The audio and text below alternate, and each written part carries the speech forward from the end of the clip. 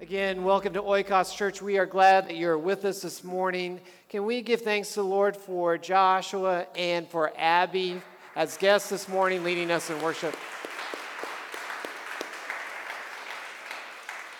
I don't know if you know, but Joshua traveled all the way from Anchorage, Alaska. I'm not joking. He really did. His family lives here in Katy, so he's down here to see his dad. And as we think about our dads this morning, this is an awesome message because it's about Elijah and Elisha. Some of you know the story, but as we look at it, it's a great Father's Day. It's about a spiritual father who pours into his son, a spiritual son, not related by blood, but simply because Elisha was chosen. And in that choosing, Elisha decided to obey. And there begins the story of Elijah and Elisha. Elijah would pour into Elisha for the next 8 years until it was time for the Spirit to manifest himself upon Elisha and name him the next prophet. Let's listen to the story. The time came for Elijah to be taken to heaven, but before he went, he turned to Elisha and said, "What do you want me to do before I'm taken away?" Elisha didn't hesitate. "Please, I want a double portion of your spirit." Elijah was shocked. He said, "Your request is difficult, but you'll have it if you see me being taken away from you. If not, you won't get it." As they continued on their journey, suddenly a chariot of fire with horses of fire appeared and separated the two men. Then Elijah was taken up into heaven in the whirlwind and was gone. Elisha saw it all. He ripped his clothes and yelled, my father, the chariots and horsemen of Israel." He then saw Elijah's cloak, which fell from the prophet as he went up into the air. Elisha walked over and picked it up. He turned and went back and stood at the bank of the Jordan River. He lifted the cloak high in the air, and then he struck the water. He said, "Where is the Lord God of Elijah?" The waters parted, and he walked across on dry ground. 50 prophets saw all of this. They said, "The spirit of Elijah lives in Elisha." From that day on, they honored him as their new leader. When he got back to Jericho, the people of the city said to him, "Jericho is a good place to live, but the spring is bad, even if it keeps our crops from growing." He said, "Put some salt in a new bowl and bring it to me." They brought it to him, and he went to the spring. He threw the salt in the water, and he said, "The Lord has made this water pure. You can now grow the crops, and no one will starve." After this, he left Jericho and returned to Bethel. So I think this is a wonderful Father's Day story because Elijah, as a good father, gives everything that he has, even his own cloak, to Elisha. Elijah didn't have that much in worldly terms. It wasn't like he left him a house and a chariot. In fact, he got on a chariot and left. Elisha really only got his cloak and a promise that the Spirit would fall upon him. When I think about that, that's what a good father wants to do. It's a good father, whether it's biological or it's spiritual parenting. If it's a spiritual father, that's what you want to do. You want to give everything that has been given to you over to those who would then follow you.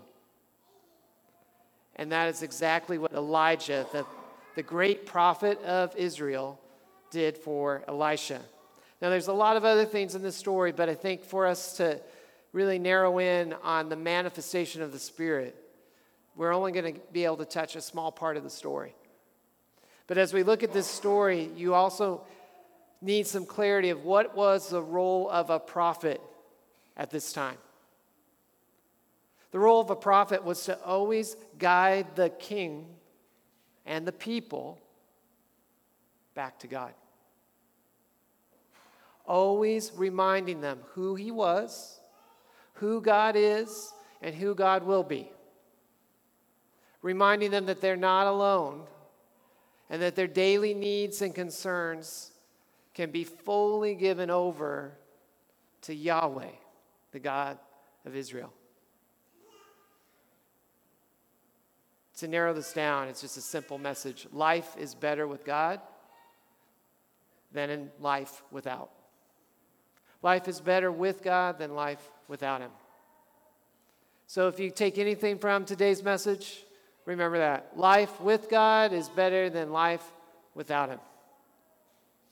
It's a message that the prophets have been speaking to the Israelites decades, centuries, because people continue to forget it. And I would say even today, I think we forget it. That life is good with God. It's much better with Him than it is without Him. As we look at the history of Israel, they would often turn to other nations. And they'd look at their beliefs and sometimes compare themselves. Oftentimes the nation of Israel, which was not a huge nation, they would look at other nations that were much larger and seemingly more powerful. And instead of turning back to Yahweh and say, Yahweh, the God who saves, protect us, help us to flourish, help us to grow, they would turn to, well, what are they doing? Oh, they're praying to the God of Asherah. Well, let's include that. Let's include that in our little life. It's all right. God Yahweh's still there, kind of, but we're going to also pray to these other gods because look at their nation. Look what they have. Others wouldn't completely forget about Yahweh. They would be the ones who kind of would go, let's not only have that one, but there's this other nation, so let's bring in that one and this one. Let's depend on ourselves a little bit too, and then we can survive. Throughout the course of the prophets, we see that they began to build chariots and walled cities, hoping that these chariots and armies and walled cities would protect them and continue this nation of Israel. But the prophet's voice was turn back to God. Now I wonder in our own lives, what kind of walls and chariots and armies do we try to build? What distracts us from simply turning to our God when we're fearful or distracted? We can get distracted from God's word, and we often mix the wisdom of the world into what life is supposed to look like. How many of you have heard this saying, God helps those who can help themselves? How many of you said that to somebody? You probably don't want to say that you have. I've said it.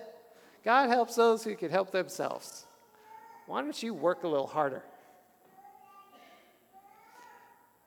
What we find is that obviously this is not in Scripture. In fact, it's really bad theology. It doesn't even say who God is. It paints a picture of God who He is not. God has never said that He'll help you if you help yourself. Never said that. That's not who He is. In fact, we can't help ourselves. When we try to do something ourselves, mess it up. And since Ken said it first, we just kind of suck, right? We think we can help ourselves, and what can be even worse is that we think we can help others better than God can help them. How many of you said, I can help you help yourself? Have you ever said that? I mean, every good pastor says that. I can help you help yourself.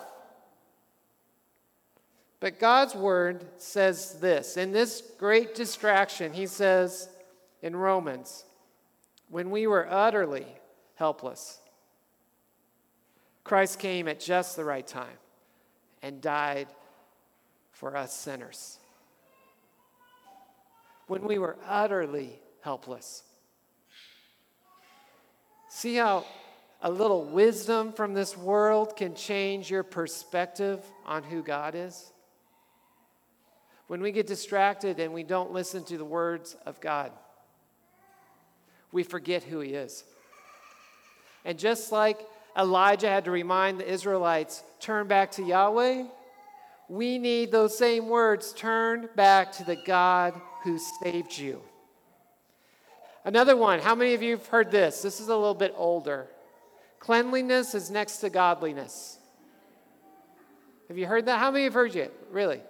I didn't know if you'd heard that one or not. Well, it's not in Scripture.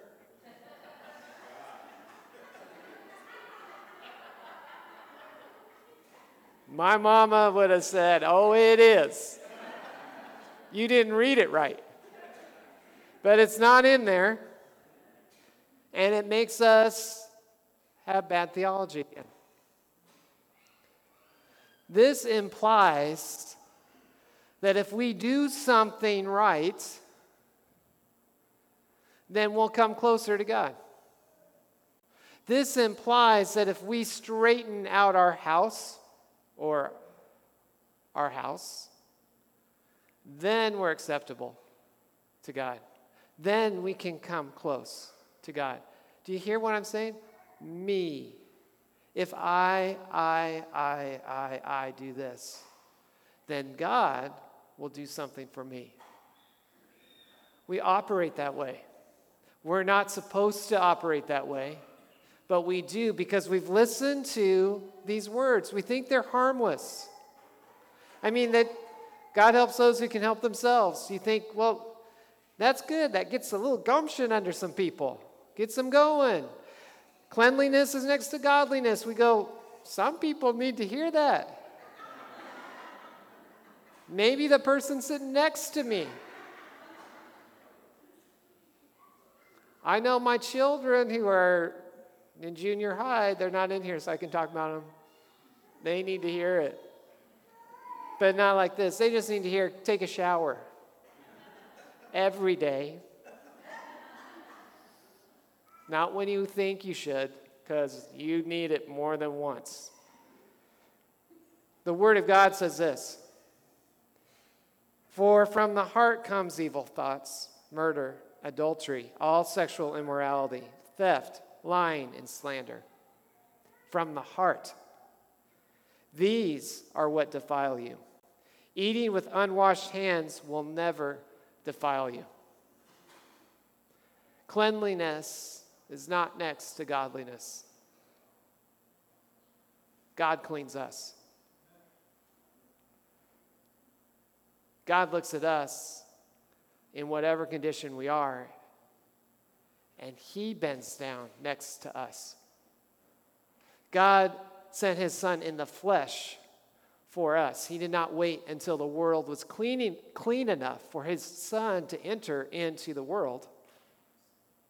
He sent his Son into a world of darkness, of hate and shame, so that we could have the offer of becoming clean in him. Sometimes we get distracted. Do you guys all agree? Sometimes we forget the words of God. Sometimes we get fearful. And in fear, we are like the people of Israel. Sometimes we like to hedge our bets. So, I believe in Jesus. Who believes in Jesus? If you don't believe in Jesus, that's okay. If you feel better, just raise your hand right now. It's all right. I don't want to single you out. If you believe in Jesus, many of us will say, I believe in Jesus. I love Jesus. Many years ago, it was the t-shirt said, Jesus is my homeboy, right? Jesus is my bro. Everybody's wearing this kind of stuff. They have a real long time ago, like when I was a kid. WWJD. What would Jesus do? Everybody was wearing those little bracelets because Jesus is cool. You believe in Jesus, but you just don't believe everything that was recorded about him. Right? You don't believe that all of his words were really his words, and that his works were really his works, and his ways were really his ways. Jesus is cool as long as you don't have to actually listen to him. He's just kind of like a cool figure out there. Everyone knows it's ridiculous to believe that Jesus walked on water. Well, that's just a story. That he fed 5,000. Oh, we don't really need to believe that. That was just to make Jesus, to amp him up. Those are just stories that have no importance. Everyone knows it's ridiculous to think that Jesus raised Lazarus from the dead, his good friend. No one can do that. We don't believe in that, which then leads to, it's kind of ridiculous to believe that Jesus was raised from the dead. And then even more ridiculous that he'll raise you from the dead. And we step into fear. I like Jesus, but I'm not sure if I believe in everything that he says. I don't believe in all his ways or all his words. I only believe in those that I really like. How many of you read through, well, I shouldn't say, I won't make you raise your hands. Just think. How many of you have read through the Bible and you get to a section and you go, no, I don't jive with that.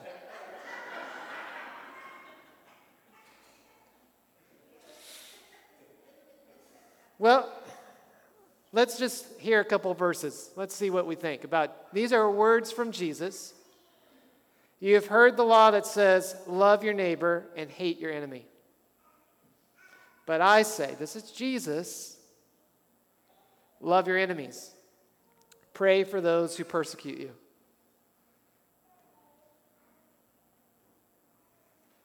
Now, the Christian church, the Lutheran church, would say, we need to listen to these words. But when it actually comes to practice, it seems like we forget. Out of our own fear. Right now, you guys probably don't know anything about this, but now you're going to know something about it. Our synod, isn't that a great word, but it means to walk together. That makes it sound better. Walk together, not synod, but walk together. A bunch of Lutheran churches. We're going to be electing a new president, new leader of the Lutheran Church. Here we go. Ready? Missouri Synod. Just happened. It started in Missouri a long time ago. That's why it's Missouri Synod. It's worldwide, but it's Missouri Synod. About 2.5 million people say that they're a part of this. Well, there's a lot of people. There's 3 candidates. There's a lot of people saying nasty things about other candidates. Wow. Love your neighbor. But I say love your enemies. Even if you disagree, Jesus says pray. He doesn't say persecute. He says pray for them. But this is hard to do. We say we love Jesus, but Jesus says, this is what it looks like to love me. No one can serve 2 masters. You ready for this? For you will hate one and love the other. You will be devoted to one and despise the other. You cannot serve God and be enslaved to money. But how do we operate? Do we fear God more or do we fear losing our paycheck? Really? I mean,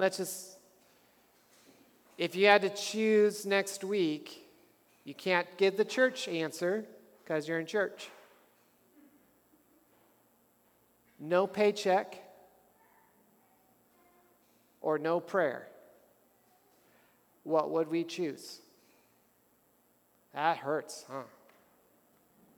Well, because it hurts me. Because I would probably operate out of fear, going, oh, well, it's a good thing we have a forgiving God. I kind of want that paycheck. But I forget the relationship I'm throwing away as I'm grabbing for the paycheck. I need a prophet in my life to say, turn back to God. The paycheck will bring you nothing, but prayer will bring you everything. So this leads people, when we think about God in this way, to do incredibly shameful and hurtful things to those who believe and to those who don't. To the extreme of killing someone because they performed an abortion.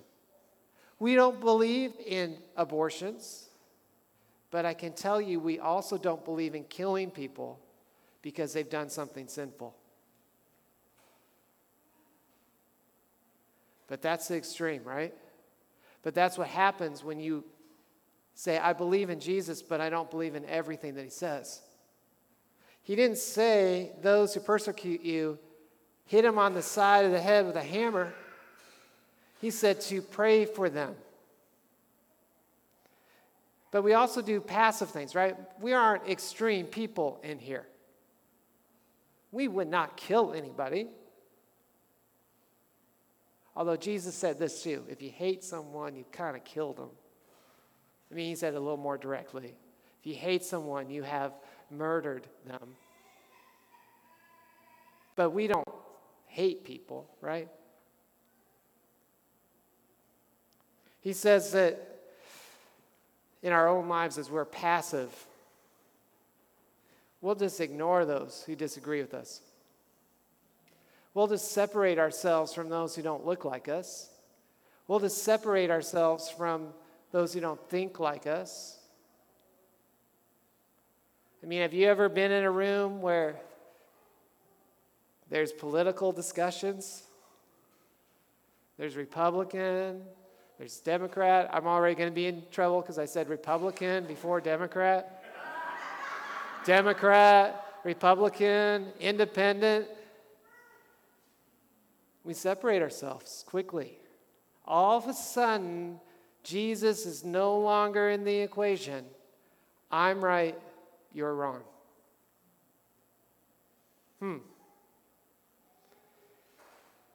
No one can serve two masters, Jesus says, and this leads us, when we don't believe this, to spend a lot of time worrying about our bank accounts, our retirement accounts, our paychecks, whether we want to be generous, worrying about whether or not we want to actually give to the church. It continues to be less and less and less of people who go, I'm going to give to a church, and I'm not going to expect a plaque. I'm not going to expect a little chair named after me. I'm not going to expect something on the grounds named Aaron Lytle. I'm going to give just to give. Because the Lord wants me to be generous. And I'm going to trust in that.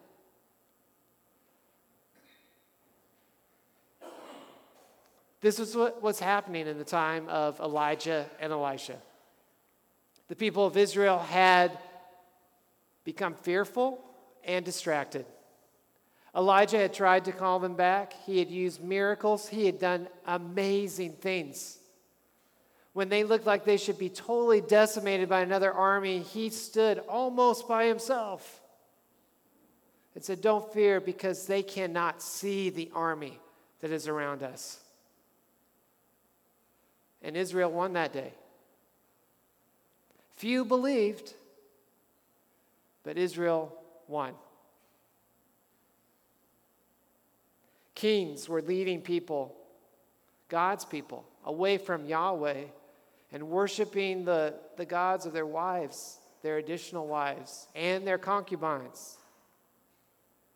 This was not a good time to be a prophet. It wasn't a fun job. Elijah knew that, and Elisha was stepping into it. It wasn't a job that Elisha could do out of his own spirit.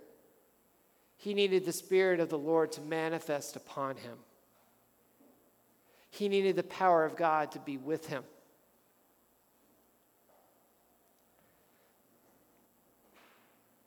So the story says Elisha picked up Elijah's cloak, which had fallen when he was taken up. Then Elisha returned to the bank of the Jordan River. He struck the water with Elijah's cloak and cried out, "Where's the Lord, the God of Elijah?" He wasn't saying this to be snarky. He was saying this so that everyone would know that God had not left them as Elijah left, that God was still here. Then the river divided and Elisha went across. When the group of prophets from Jericho saw from a distance what happened, they exclaimed, "Elijah's spirit rests upon Elisha." And they went to meet him and bowed to the ground before him. Elisha showed the other prophets that the Lord would continue to do awesome and wondrous things. Just a week ago, we celebrated Pentecost. In the time of the prophets, God would choose one or two or a few for his Spirit to fall upon and work through to guide the people back. After Pentecost, God chose you. The moment you believe and are baptized, God's Spirit rests upon you to represent him and the relationship you have with Jesus. All power and authority, Jesus says, has been given to you. Oftentimes we forget that the responsibility that was given to the prophets has been given to us today. Guide the people back to God. Guide them back to Jesus. Remind them of the words of Jesus, not the words of this world, but the words of Jesus. Remind them that these stories are not just stories. These really happened. And it shows us who God is. And when we forget that, we forget who God is. We become distracted and we become fearful. We don't walk in the ways of Jesus. We start walking in our own ways. We become alone, even when God says, "I am always with you." We become lonely because we forget those words. Peter would say to the people, "If you are insulted because you bear the name of Christ, you will be blessed. For the glorious Spirit of God rests upon you."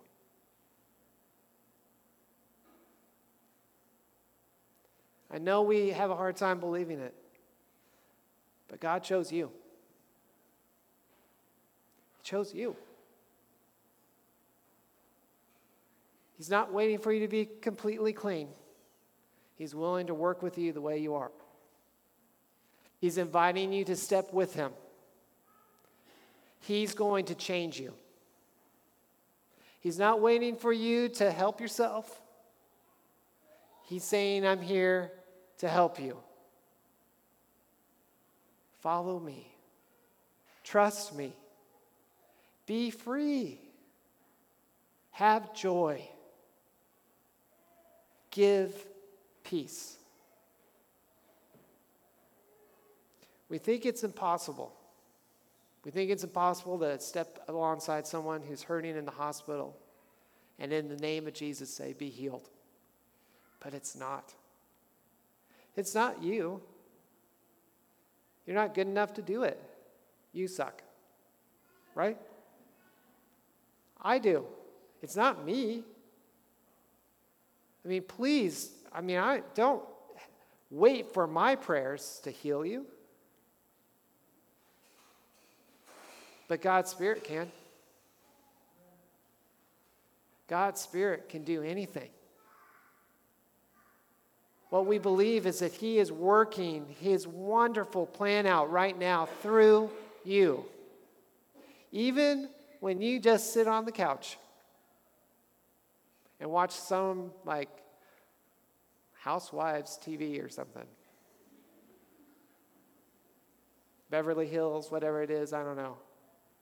You get all in, like, I've got to watch this show, and you just sit there. Well, he's whispering, there's something better than Desperate Housewives. I know that seems but just look at your life. I look at my own and I go, sometimes I need him to just say, there's something better, Aaron, than dessert. There's something better, Aaron, than your latest thing, your latest little toy that you just bought. Something better than your iPhone. There's something better. But all these things we strive for. And Jesus is saying, strive for me. Strive for me. Not for your retirement account, not for your own health. Strive for me. And when we think it's impossible, classic verse, Romans 8:31, what shall we say about such wonderful things as these? Say it with me. If God is for us, who can ever be against us? Now I want you to say it not in unison, because sometimes that sounds robotic. I want you to just freely say, if God is for us, who can ever be against us? Say it in your own time right now. But say it like you're really excited about it, because it's God who's saying, I've chosen you. My spirit rests upon you. If God is for me, who could ever be against me? That's how I say it. Like if I'm oppressed and pushed down, I walk out in my backyard and I go, if God is for me, and you could probably film this someday, but this is kind of how it looks. If God is for me, who can ever be against me? No power or authority can push me down, because God is living inside of me. I may be broken, I may be bruised, I may be injured, I may be close to death. But God is still for me. It doesn't matter if you all say, you suck, Aaron. Guess what? God is for me. He chose me, but he's chosen you. He's chosen you. He's named you his heirs. He's named you his children. This is his Father's Day. And he looks at you and he goes, I love you. And I love what I've done in you. And I will never forget you. Let's pray. Heavenly Father, we thank you that you are ever present, ever glorious, and wonderful. Help our unbelief. Help us to see you. Lord, help us, because we are lost. Send prophets among us, Lord, to speak your words into our lives, to return us back to you. We give you thanks for Elijah, who did that for your people long ago, and then gave everything, even the promise of your Spirit, to his son Elisha. And Elisha would do the same. Lord, may we not lose that fervor of loving people, sharing your words with them, doing your works for them, and walking in your ways until you come again. You are awesome and wonderful and glorious, and we've only seen a little bit. Prepare us for when you come again. In your name we pray, Lord, as we all pray the prayer that you taught us, Our Father, who art in heaven, hallowed be thy name. Thy kingdom come, thy will be done, on earth as it is in heaven. Give us this day our daily bread, and forgive us our trespasses, as we forgive those who trespass against us. And lead us not into temptation, but deliver us from evil.